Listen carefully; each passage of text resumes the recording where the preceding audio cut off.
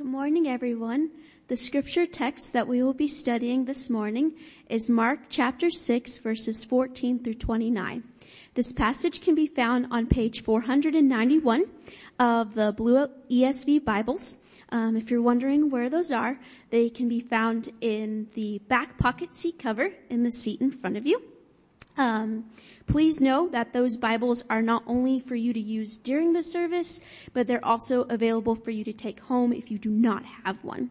Once again, we'll be reading Mark chapter 6, verses 14 through 29. Hear the word of the Lord. King Herod heard of it, for Jesus' name had become known. Some said, John the Baptist has been raised from the dead. That is why these miraculous powers are at work in him. But others said, he is Elijah. And others said, he is a prophet, like one of the prophets of old. But when Herod heard of it, he said, John, whom I beheaded, has been raised. For it was Herod who had sent and seized John and bound him in prison for the sake of Herodias, his brother Philip's wife, because he had married her. For John had been saying to Herod, it is not lawful for you to have your brother's wife, and Herodias had a grudge against him and wanted to put him to death, but she could not. For Herod feared John, knowing that he was a righteous and holy man, and he kept him safe. When he heard him, he was greatly perplexed, and yet he heard him gladly.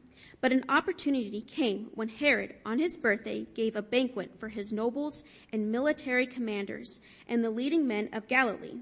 For when Herodias' daughter came in and danced, she pleased Herod and his guests. And the king said to the girl, ask me for whatever you wish, and I will give it to you.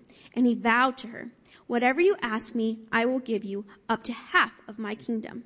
And she went out and said to her mother, for what should I ask? And she said, the head of John the Baptist. And she came in immediately with haste to the king and asked, saying, I want you to give me at once the head of John the Baptist on a platter.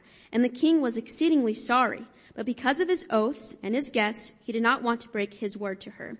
And immediately the king sent an executioner with orders to bring John's head. He went and beheaded him in the prison and brought his head on a platter and gave it to the girl. And the girl gave it to her mother. When his disciples heard of it, they came and took his body and laid it in a tomb. Thus says God's word. Thank you, Raven. Let's pray. Lord, prepare our hearts to hear your word. Open our eyes to see the wonder and the beauty and the power of it, Lord. Lord, I pray that this would be a day when persuaded consciences would be stricken, and that they would find relief only in the cross of Christ, not in the slaughter of their conscience. So, Lord, we need your help. God, we're our own best PR agents. We love to tell us how good we are, how much better we are than someone else. And so, Lord, we long for you, if necessary, to point your finger at us and say, thou art the man. And show us, Lord God, the path to freedom in your word. God, I ask for myself that you would allow me to have the grace of humility. God, the grace of sensitivity to your spirit and to your word. I pray that you would help me, Lord, to preach the word of God with unveiled glory, that people would see your glory. God, that I'd just be hidden away somewhere, and that they would see your glory, and that their hearts would be drawn to you, to trust you, to desire you, Lord. And this is my prayer. This is what I ask in the name of Jesus, our King. Amen. You can be seated. Well, it is good to have you here this morning. Before I proceed, I've got one little order of business I've got to take care of. Northridge Life is a church that very highly prizes and recognizes church membership. We think that's a very important thing. It's able for us to know who among us really wants to be pastored, be discipled, who amongst us wants to be the hands on deck to really help us build something for God's glory, who is willing to lead and be led. It just kind of helps us define that thing. And so it's always a real joy to us when someone takes the step of going through the process of becoming a member of our church. So it's kind of dark in that corner, but if Josh, you would stand up, would you guys just welcome Josh with your hand clap? This week, Josh became our newest member of Northridge Life Church, and Josh has been hanging around with us for several months. I think it's like January, right? And so we're really grateful to have him on. I know many of you have gotten to know Josh and love him, but he's official, so we just wanted to welcome you, Josh. So thank you very much. And hey, listen, if you are here and you've been kicking the tires for several months like Josh, we need you. We want you to put a ring on our finger. So we're going to be having some classes, some new classes for new members in September. We want to get through the summer, and so we're going to be reminding you of that several times in the next few weeks. But if you have made a decision and you're comfortable saying this is where I think is home, then we want to invite you to take that next step. Okay, that's just something for you to think about. So getting back to the message, last week, as we're going through Mark, we saw how Jesus had been preaching and doing miracles around Galilee, and he went to a different step, a different level in our message last week, where he took his 12 disciples and he sent them out to preach the message he had been preaching, and more than that, to perform the works that he had been performing. They were casting out demons, they were laying hands on the sick, and they were recovering. And because of this, as you can imagine, both Jesus and his disciples had become significantly well known, not only around the Galilee basin, but throughout all Judea. Word had spread north to south, east to west. And so when we open up our text today that Raven read us, the very first thing we read is King Herod heard of it. He heard of what? Well, what did we just read last week? That the disciples were going out, they were healing and doing miracles. And he said he heard of it, for Jesus' name had become known. So Jesus' notoriety has been building and building and building and building, and now it's reached to the highest echelons of Judean power. Herod Antipas, who was the Roman client ruler of Galilee and Perea. Galilee is the north of Israel, and Perea is kind of the south and east of the Jordan River. And he has heard of Jesus and his popularity with the crowds. And how many of you know politicians are always interested in who's popular? That is priority number one if you're a politician. And so he's heard of his popularity and his miracles, and now him and everyone in his court are formulating opinions about Jesus. Now, before we proceed, we need to understand that there are several people in the scriptures, in the New Testament scriptures, that are named Herod. And so we're going to break that down. We're not going to go into the whole thing because it's a tangled web. But Herod the Great is the one that is mentioned in the early part of Matthew's gospel. He is the one that several decades before Jesus was born began renovating and kind of rebuilding the temple in Jerusalem. And he also notoriously he ordered the murder of all the infants in Bethlehem after the wise men had come and said that the King of the Jews had been born, and just sheer jealousy he had all them killed. So he was kind of that kind of defines the kind of man that Herod the Great was.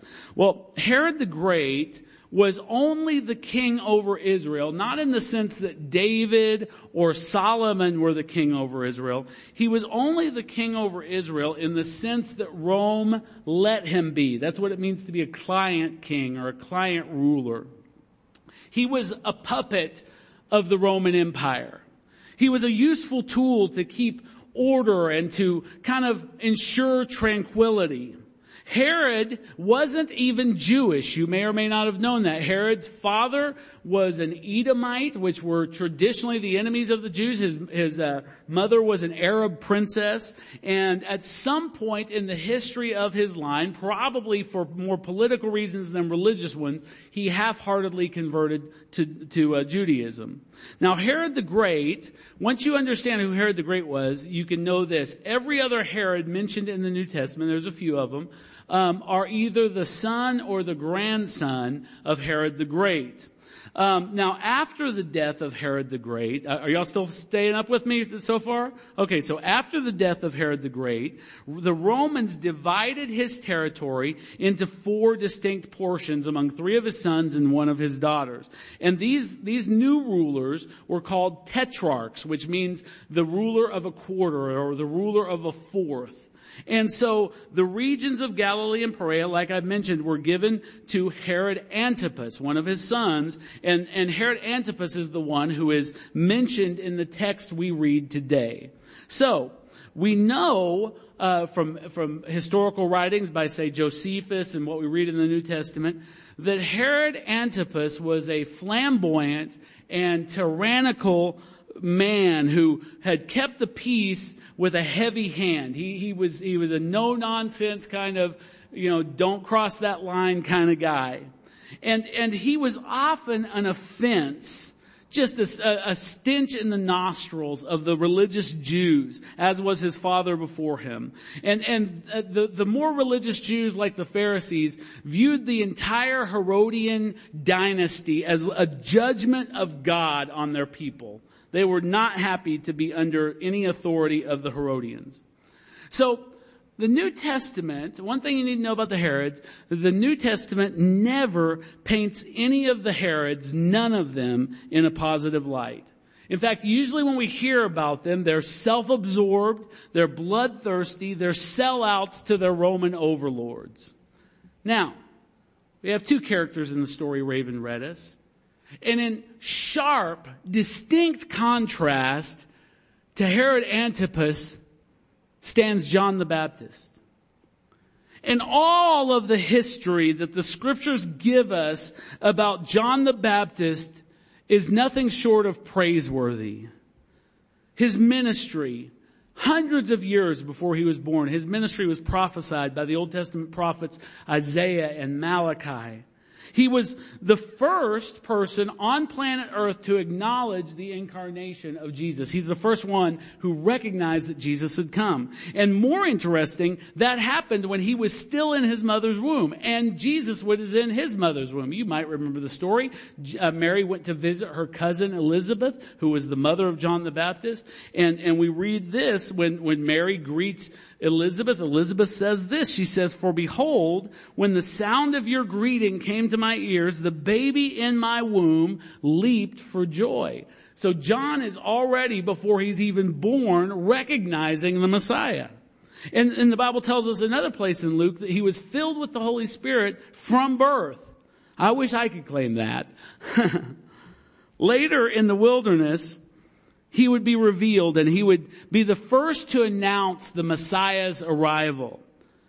When many people were coming out to him to be baptized from all over Israel, he would point them to the one that, not to himself, but to the one that was coming after him. And he would say, "The one that is coming after me is mightier." He said, "I am not even worthy to untie his sandals."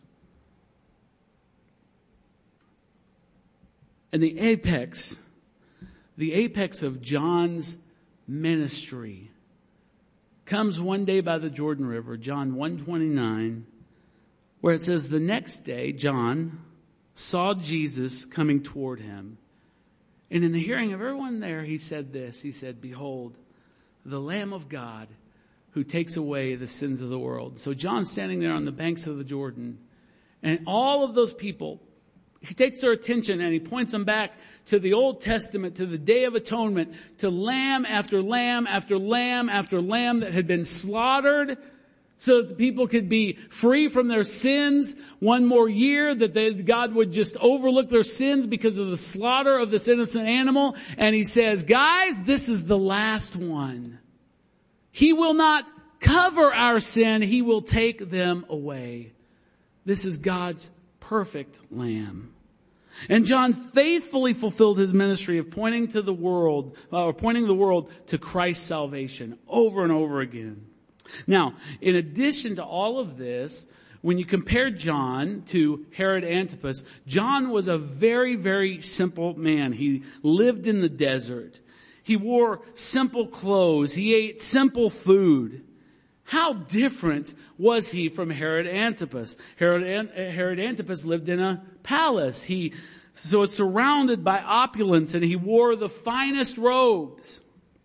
And when word reached Jesus, just so you can see what Jesus' opinion of these two men were, Jesus refers to both of them. He talks about Herod Antipas. He talks about John the Baptist. When word reached Jesus that Herod was trying to have him killed, Jesus referred to him as an old fox. Now, sometimes we think of foxes, we'll say, hey, he's, sly like a fox. We'll think of that as a sign of cleverness. That is not what Jesus was saying. He was a Jew, remember, and he was saying Herod is a braggart. He's a common, unclean, scavenging animal. That's what Jesus' opinion of Herod Antipas was. But when he spoke of John, in Matthew 11:11, now, if you've never read this verse, imagine something like this coming about you from the lips of the Christ. He says, truly I tell you, among those born of women, there has arisen no one greater than John the Baptist. How would you like to have that from the lips of Jesus etched on your tombstone? No one greater. Now Jesus goes on in that same verse to say, but the least in the kingdom of heaven, the least of the ones in the kingdom that John and I, meaning Jesus, were proclaiming is greater than he. That's what he said. So, you can see the contrast between John the Baptist and Herod Antipas, and it's highlighted at the beginning of our text today. In just the first 3 verses, we see that Herod knew John. Like if you had never read that story before, you see, okay, John and Herod have some history here. And more than that, as you read those first 3 verses we read today, you see that Herod's conscience is stricken for some reason because of John. This foolish leader has a conscience that's been afflicted. It's injured. It's damaged because of John. Now, remember what we talked about right at the beginning? Herod has now heard about Jesus. He's heard about his power, and he's heard about his authority, and all the little position seekers scrambling around his throne are trying to understand, to put into context these reports, these newswire reports that are coming to them about Jesus. What does this mean? Who is this guy?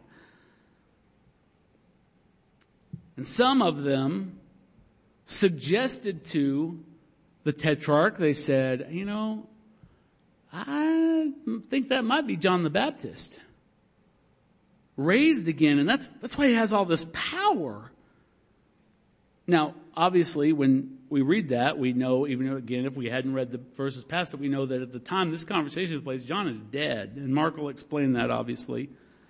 But some of them were saying, no, he's not John. He's a prophet. Like maybe he's Elijah. The Jews believed Elijah would come before the end of the world, and maybe he's Elijah. Maybe he's one of a prophet like Elijah. And so they were scrambling to try to do this. But the guys at first that suggested to Herod that he might be John, that just stuck in Herod's afflicted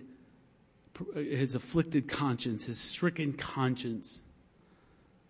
His haunted memory can consider no other options. This isn't Elijah.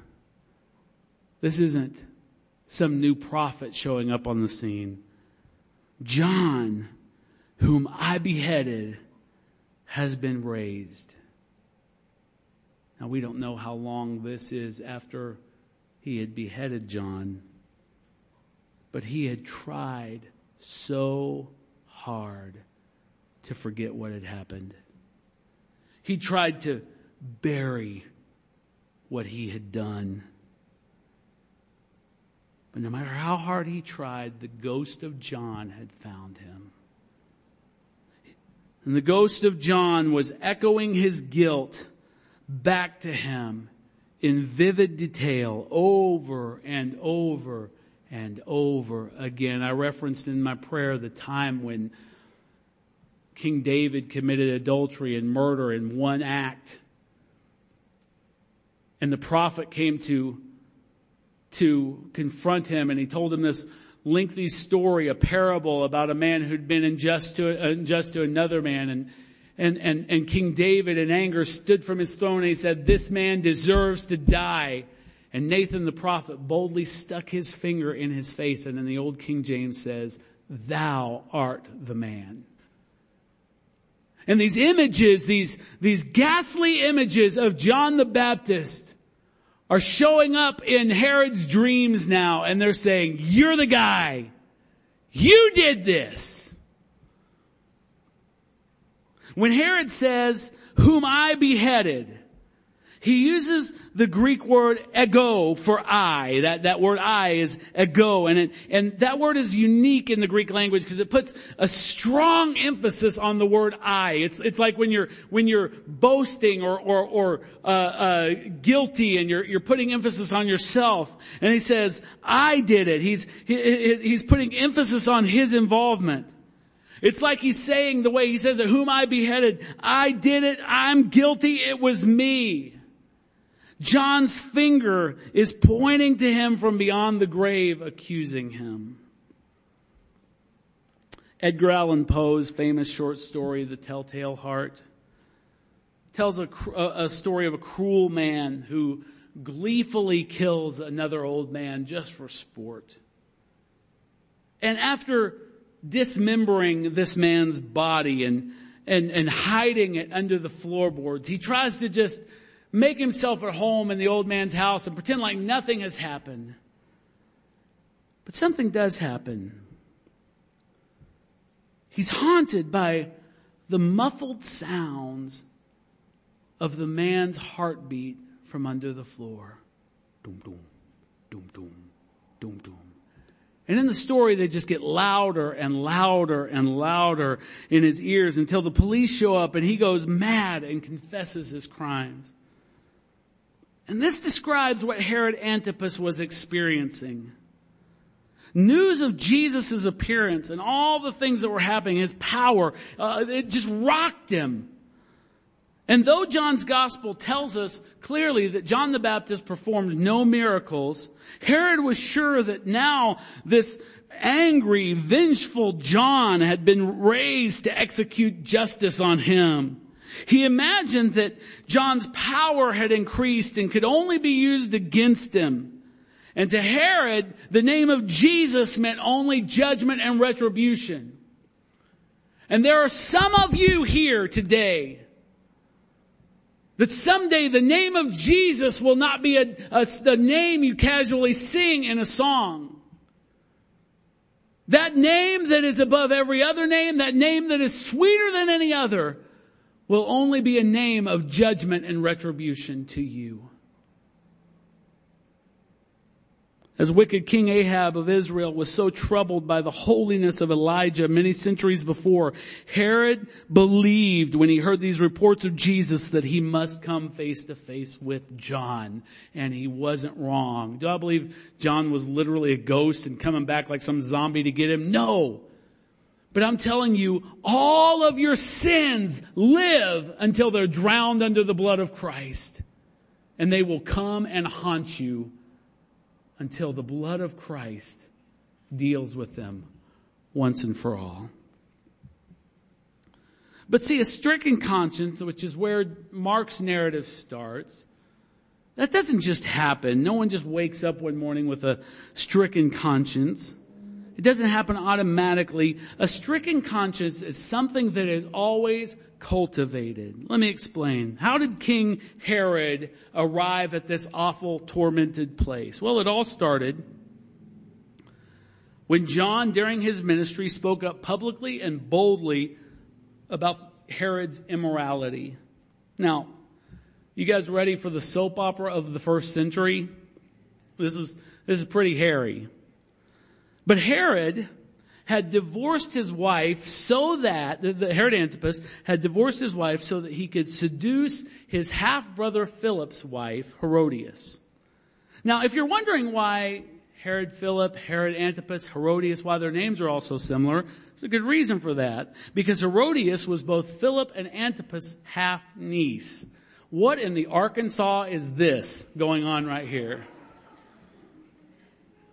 John called the relationship out, obviously, for being sinful on many, many levels. And as we read in the text today, he said, it is not lawful for you to have your brother's wife. Now, this got Herodias into a tizzy.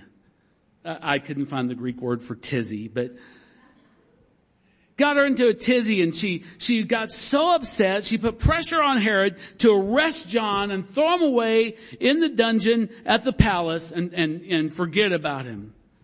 And Mark tells us that she held a grudge against John. It was just festering and growing and was unchecked. Her desire was actually to see him executed in silence. She would show him. But something happened. This is so amazing. Something happened while Herod held John captive. Verse 20, in the first part of it, we read this. Herod feared John. What on earth does that mean? This prisoner, probably on bread and water, if that, probably beaten, probably mistreated, probably in terrible conditions, has nothing he can do to the king. And yet, Herod feared John. And it tells us why. Because he knew that he was a righteous and holy man. And he kept him safe. Herod kept John safe. Now, let's kind of break that down. He feared John in the sense that he was in awe of John's goodness. Alexander McLaren, the great Bible expositor, said this in relation to this verse. He said, goodness is awful. The worst men know it when they see it, and they pay it the homage of dread, if not of love. So a good man or a wicked man will tremble before a good man, but they'll never come to love the goodness within him. And Herod saw that he was righteous or just. And he says that he saw that he was righteous and holy. And you can break that down. Righteous or just in some versions of the Bible means that he saw that in relation to men, in relation to other human beings, he was righteous. He was just. He did what was right. He told the truth. He was honorable. But more than that, he saw that John was holy in relation to God and his commandments. In examining this, Herod could obviously only come to one conclusion. He was nothing like the man he'd imprisoned. And it terrified him. The Holy Spirit probably began to work on him and show him the implications of that reality.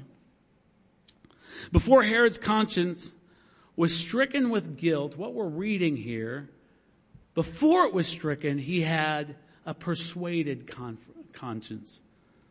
This is what it says in the last half of verse 20. It says, when he heard him, he was greatly perplexed, and yet he heard him gladly. See, Herod would have conversations with his prisoner, and they would affect him tremendously, potentially for good, for John's benefit. And so we read that he was greatly perplexed. The picture there is that he is in a tug of war. There are things pulling on him on this side, things pulling on him on this side, and he's being yanked back and forth. He is perplexed. On one hand, were his best thinking, his education, his smarts, his rights as a tetrarch. He was someone with appearances to keep up. But on the other hand, this beaten man in his dungeon is talking to him about forgiveness and talking to him about freedom. And he puts it forth to Herod, lays it at his feet as an alternative to all this other stuff. So Herod's just pulled one way and the other. And the Bible says he heard him gladly. Would you just stop for a minute and consider the implications of that? He heard him gladly. He's listening to this preacher in prison, and maybe Herod decided to try to do better, to clean up his act, maybe just make some changes, to curb his lustful appetites, to contemplate religion a little bit more, to give generously to charity every once in a while, to pardon some criminals. Perhaps he made a real effort towards self-improvement, even though, he didn't want to radicalize or anything. I mean, he wanted to be a good neighbor, but he just didn't want to be a fanatic. I wonder if we had a moment of raw honesty, how many of us can relate to that? You show up to church every single week. And sometimes in an unguarded moment, you might feel inspired. You might even feel convicted as the Word of God is preached. But man, you really don't want to change anything, or especially not everything. And see, in that, we're just way too much like Herod. See, our consciences are persuaded, but they're never resolved. Most people come to church like they're coming to one of those seminars where they try to sell you a timeshare. There's some benefits. You get a free weekend in the mountains. You maybe get a nice buffet. But no one's buying the timeshare.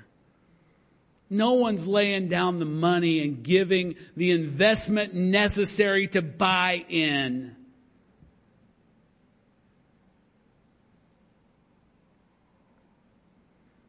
So we'll associate with religious things. We'll give lip service to religious ideals, especially if they kind of line up with our politics.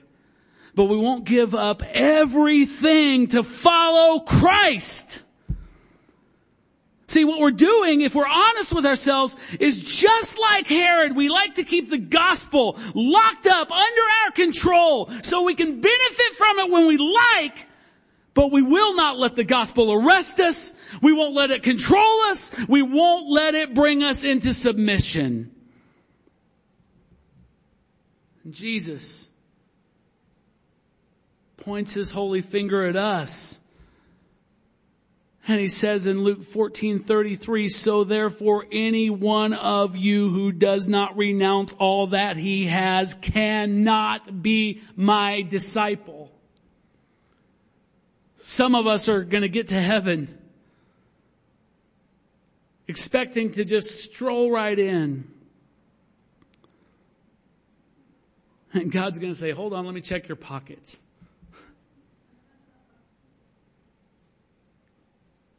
What was yours as opposed to what was his? What do you say belongs to you, and what do you reserve to him? You just got him under a lock. You're not his slave. He's in your prison.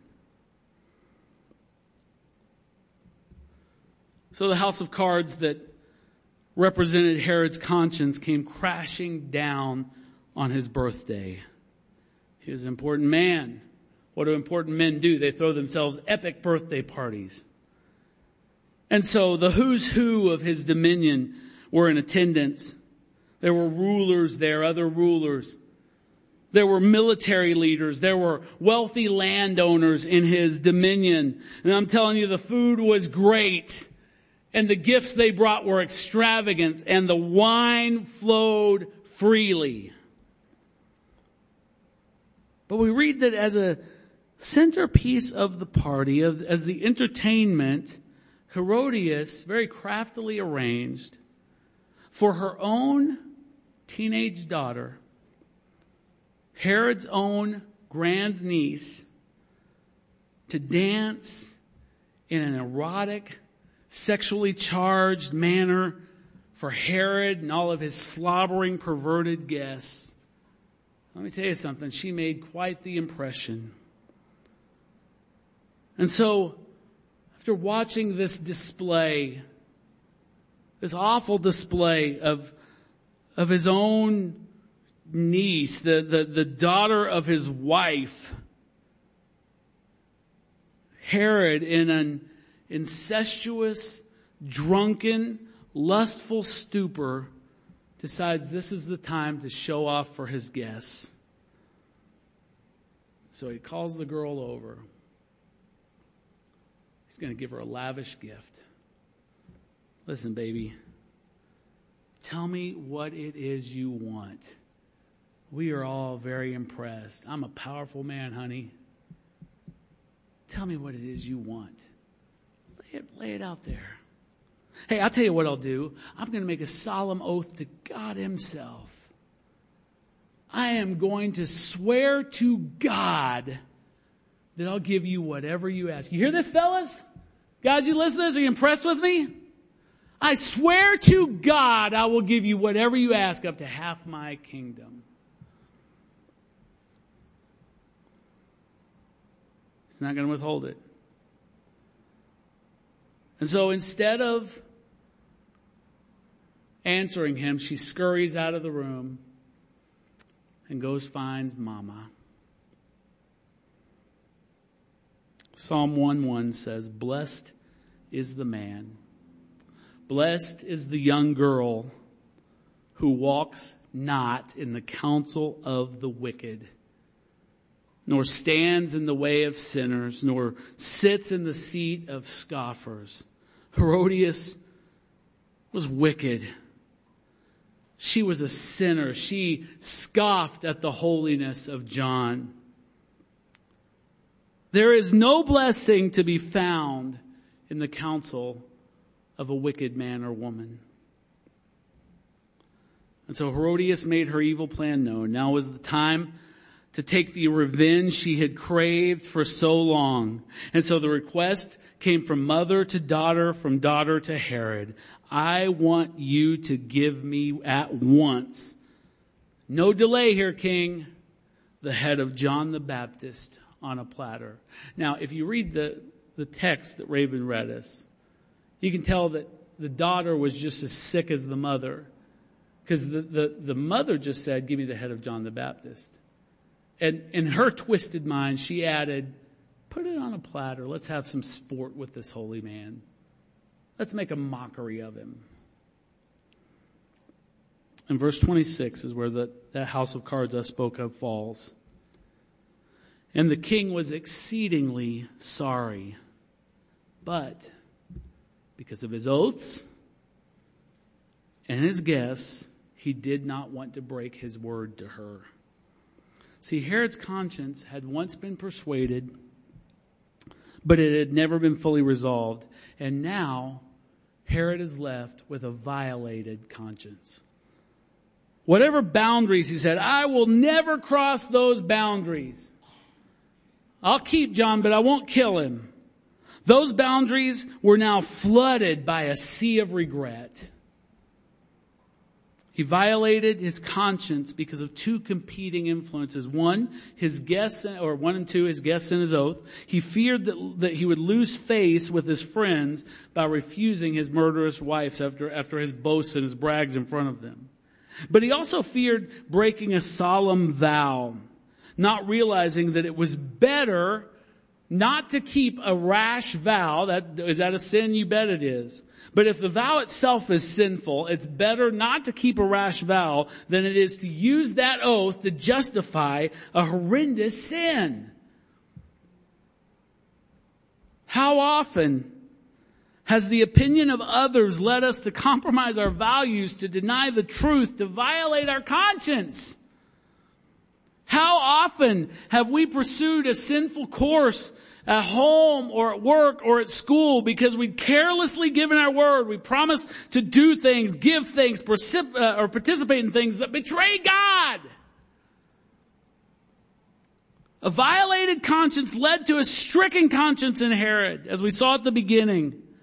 Try as hard as he couldn't shake the sense or the memory of the guilt of compliance with his evil wife, Herodias.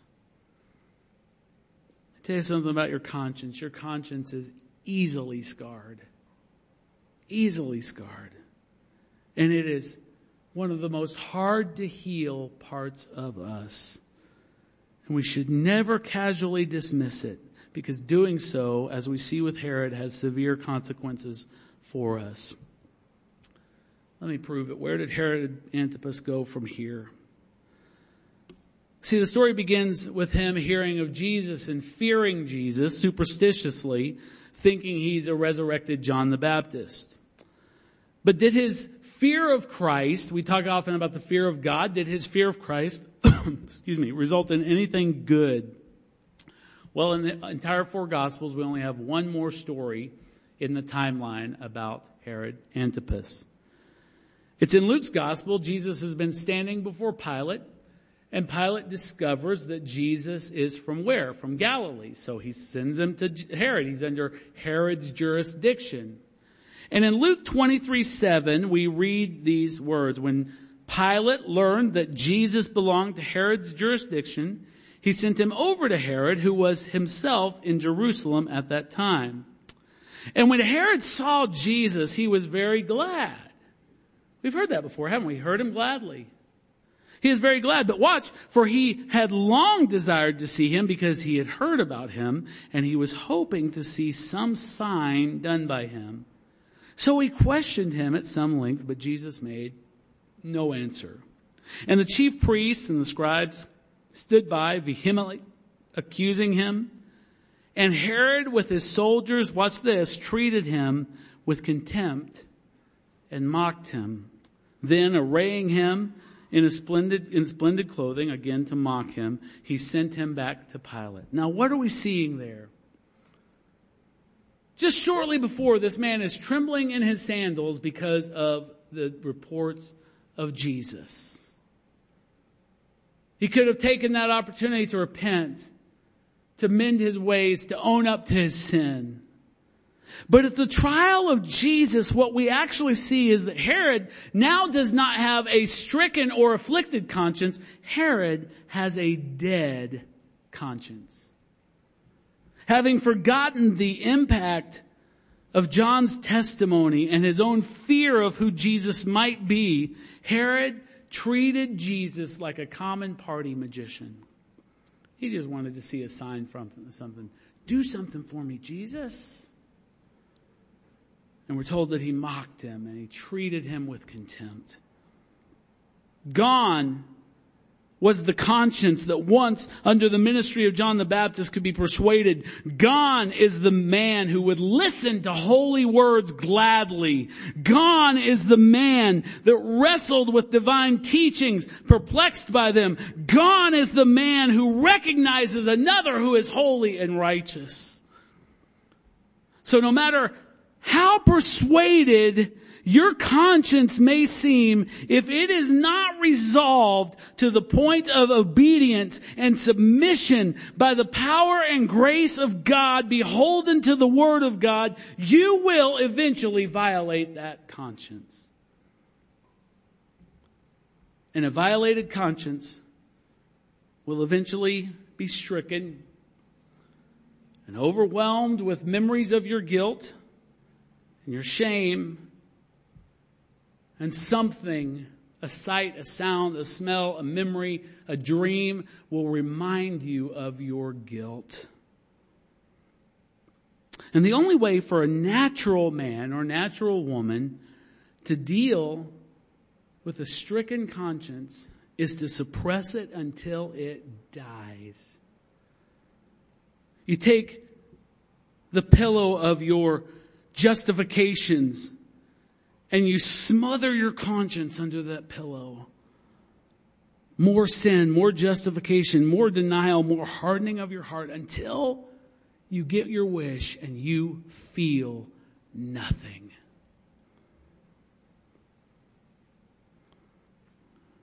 Everybody in a good mood this morning? Because I love you, can I tell you a far better way to deal with an afflicted conscience? A violated conscience, a stricken conscience? Because here's the secret. Here's the rabbit that we pull out of our hat at the end of the message. Every one of us at some point and on some level has had an afflicted, stricken, violated conscience. There's not one of us that can fold our arms and look around at the rest of the guilty suckers in the seats. We're all guilty before God. And there's only one, if you don't want to just kill your conscience to get it to shut up, there's only one better way to deal with a violated, stricken conscience. And that is to come to Christ. It's what Herod should have done. Come to Christ. Confess it all. Throw away your idolatry of your image, your status, your reputation, and confess it all. Don't make excuses. Don't justify anything. Because if you do, if you come to Christ, you will only find Him to be a fountain of grace. You will only find Him to be a river of forgiveness. And no matter how long you have kept away from home with your head hung in shame, you will find Him to be a Father who welcomes you home. In this room right now, 100% of us have violated our conscience. But some of us, thank God, some of us have turned to Christ. For the rest of you, may I plead, won't you turn to Christ today and silence the ghost of the inner accuser and find real freedom? Would you stand with me?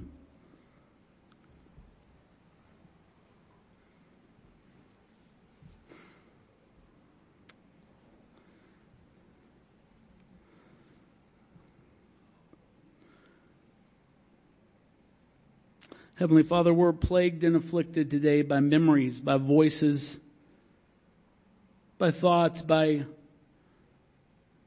bony skeletal fingers pointing in our faces and saying, you're the man, you're the woman, you did it. And God, we've all been tempted to take that pillow of our own self-righteousness and justification and just smother the life out of that conscience until we can hear nothing, feel nothing. But I'm going to ask something this morning, God, in every single one of us, that you would revive our conscience. Lord, I pray that as we pray right now in the end of this service, that you would stir, that you would rouse guilty memories, guilty thoughts that have never been dealt with, only suppressed. Help us to hear that echoing ghostly voice one more time, Lord God.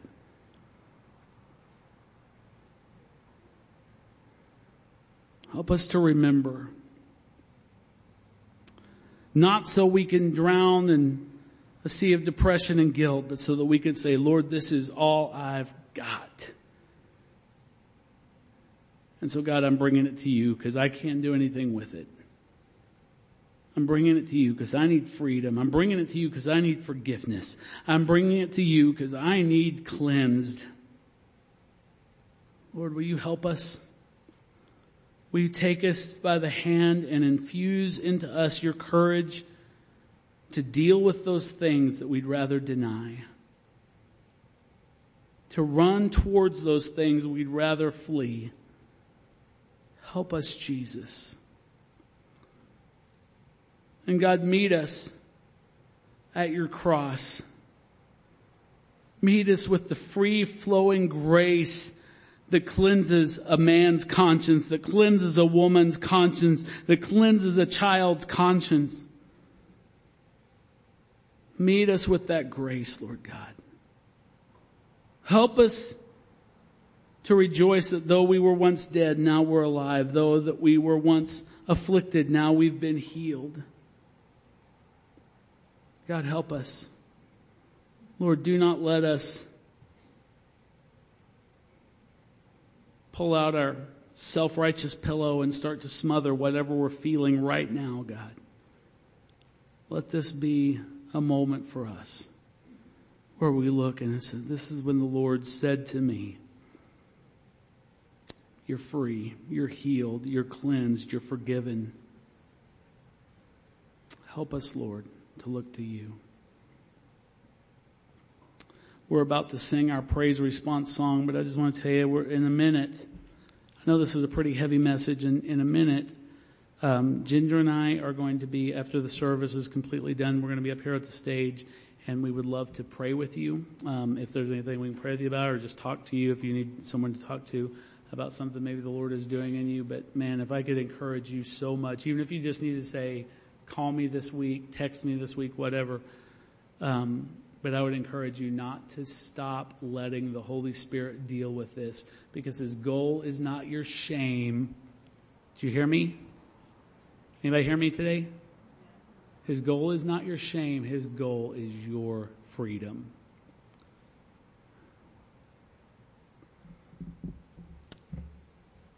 Wow, what a great blessing it is every week to take of this bread and this cup and renew our covenant, and remember that the blood of Jesus and His broken body is a pledge for us of what? It's a pledge of us of a clean conscience. That we don't have to be afflicted, we don't have to be tormented by our conscience, because Jesus has rolled away the overwhelming weight of our guilt. Can somebody say amen? Amen. So we're going to invite you to come forward and receive these elements, and then just take them back to your seat, and we will receive them together. You're welcome to come. The Apostle Paul writes for us in 1 Corinthians, "For I received from the Lord what I also passed on to you, that the Lord Jesus, on the night when He was betrayed, took bread. And when He had given thanks, He broke it, and He said, 'This is my body, which is for you. Do this in remembrance of me.'" Let's take the bread together.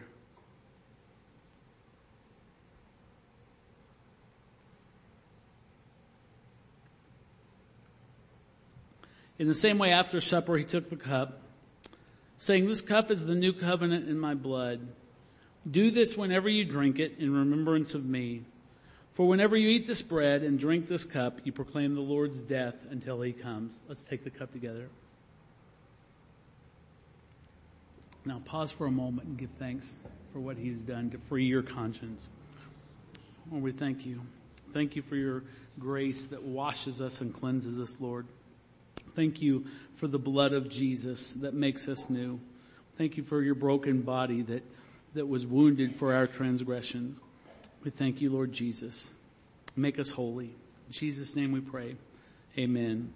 If you would place your hands in a receiving position, I want to read you this benediction from Hebrews chapter 10, beginning in verse 19.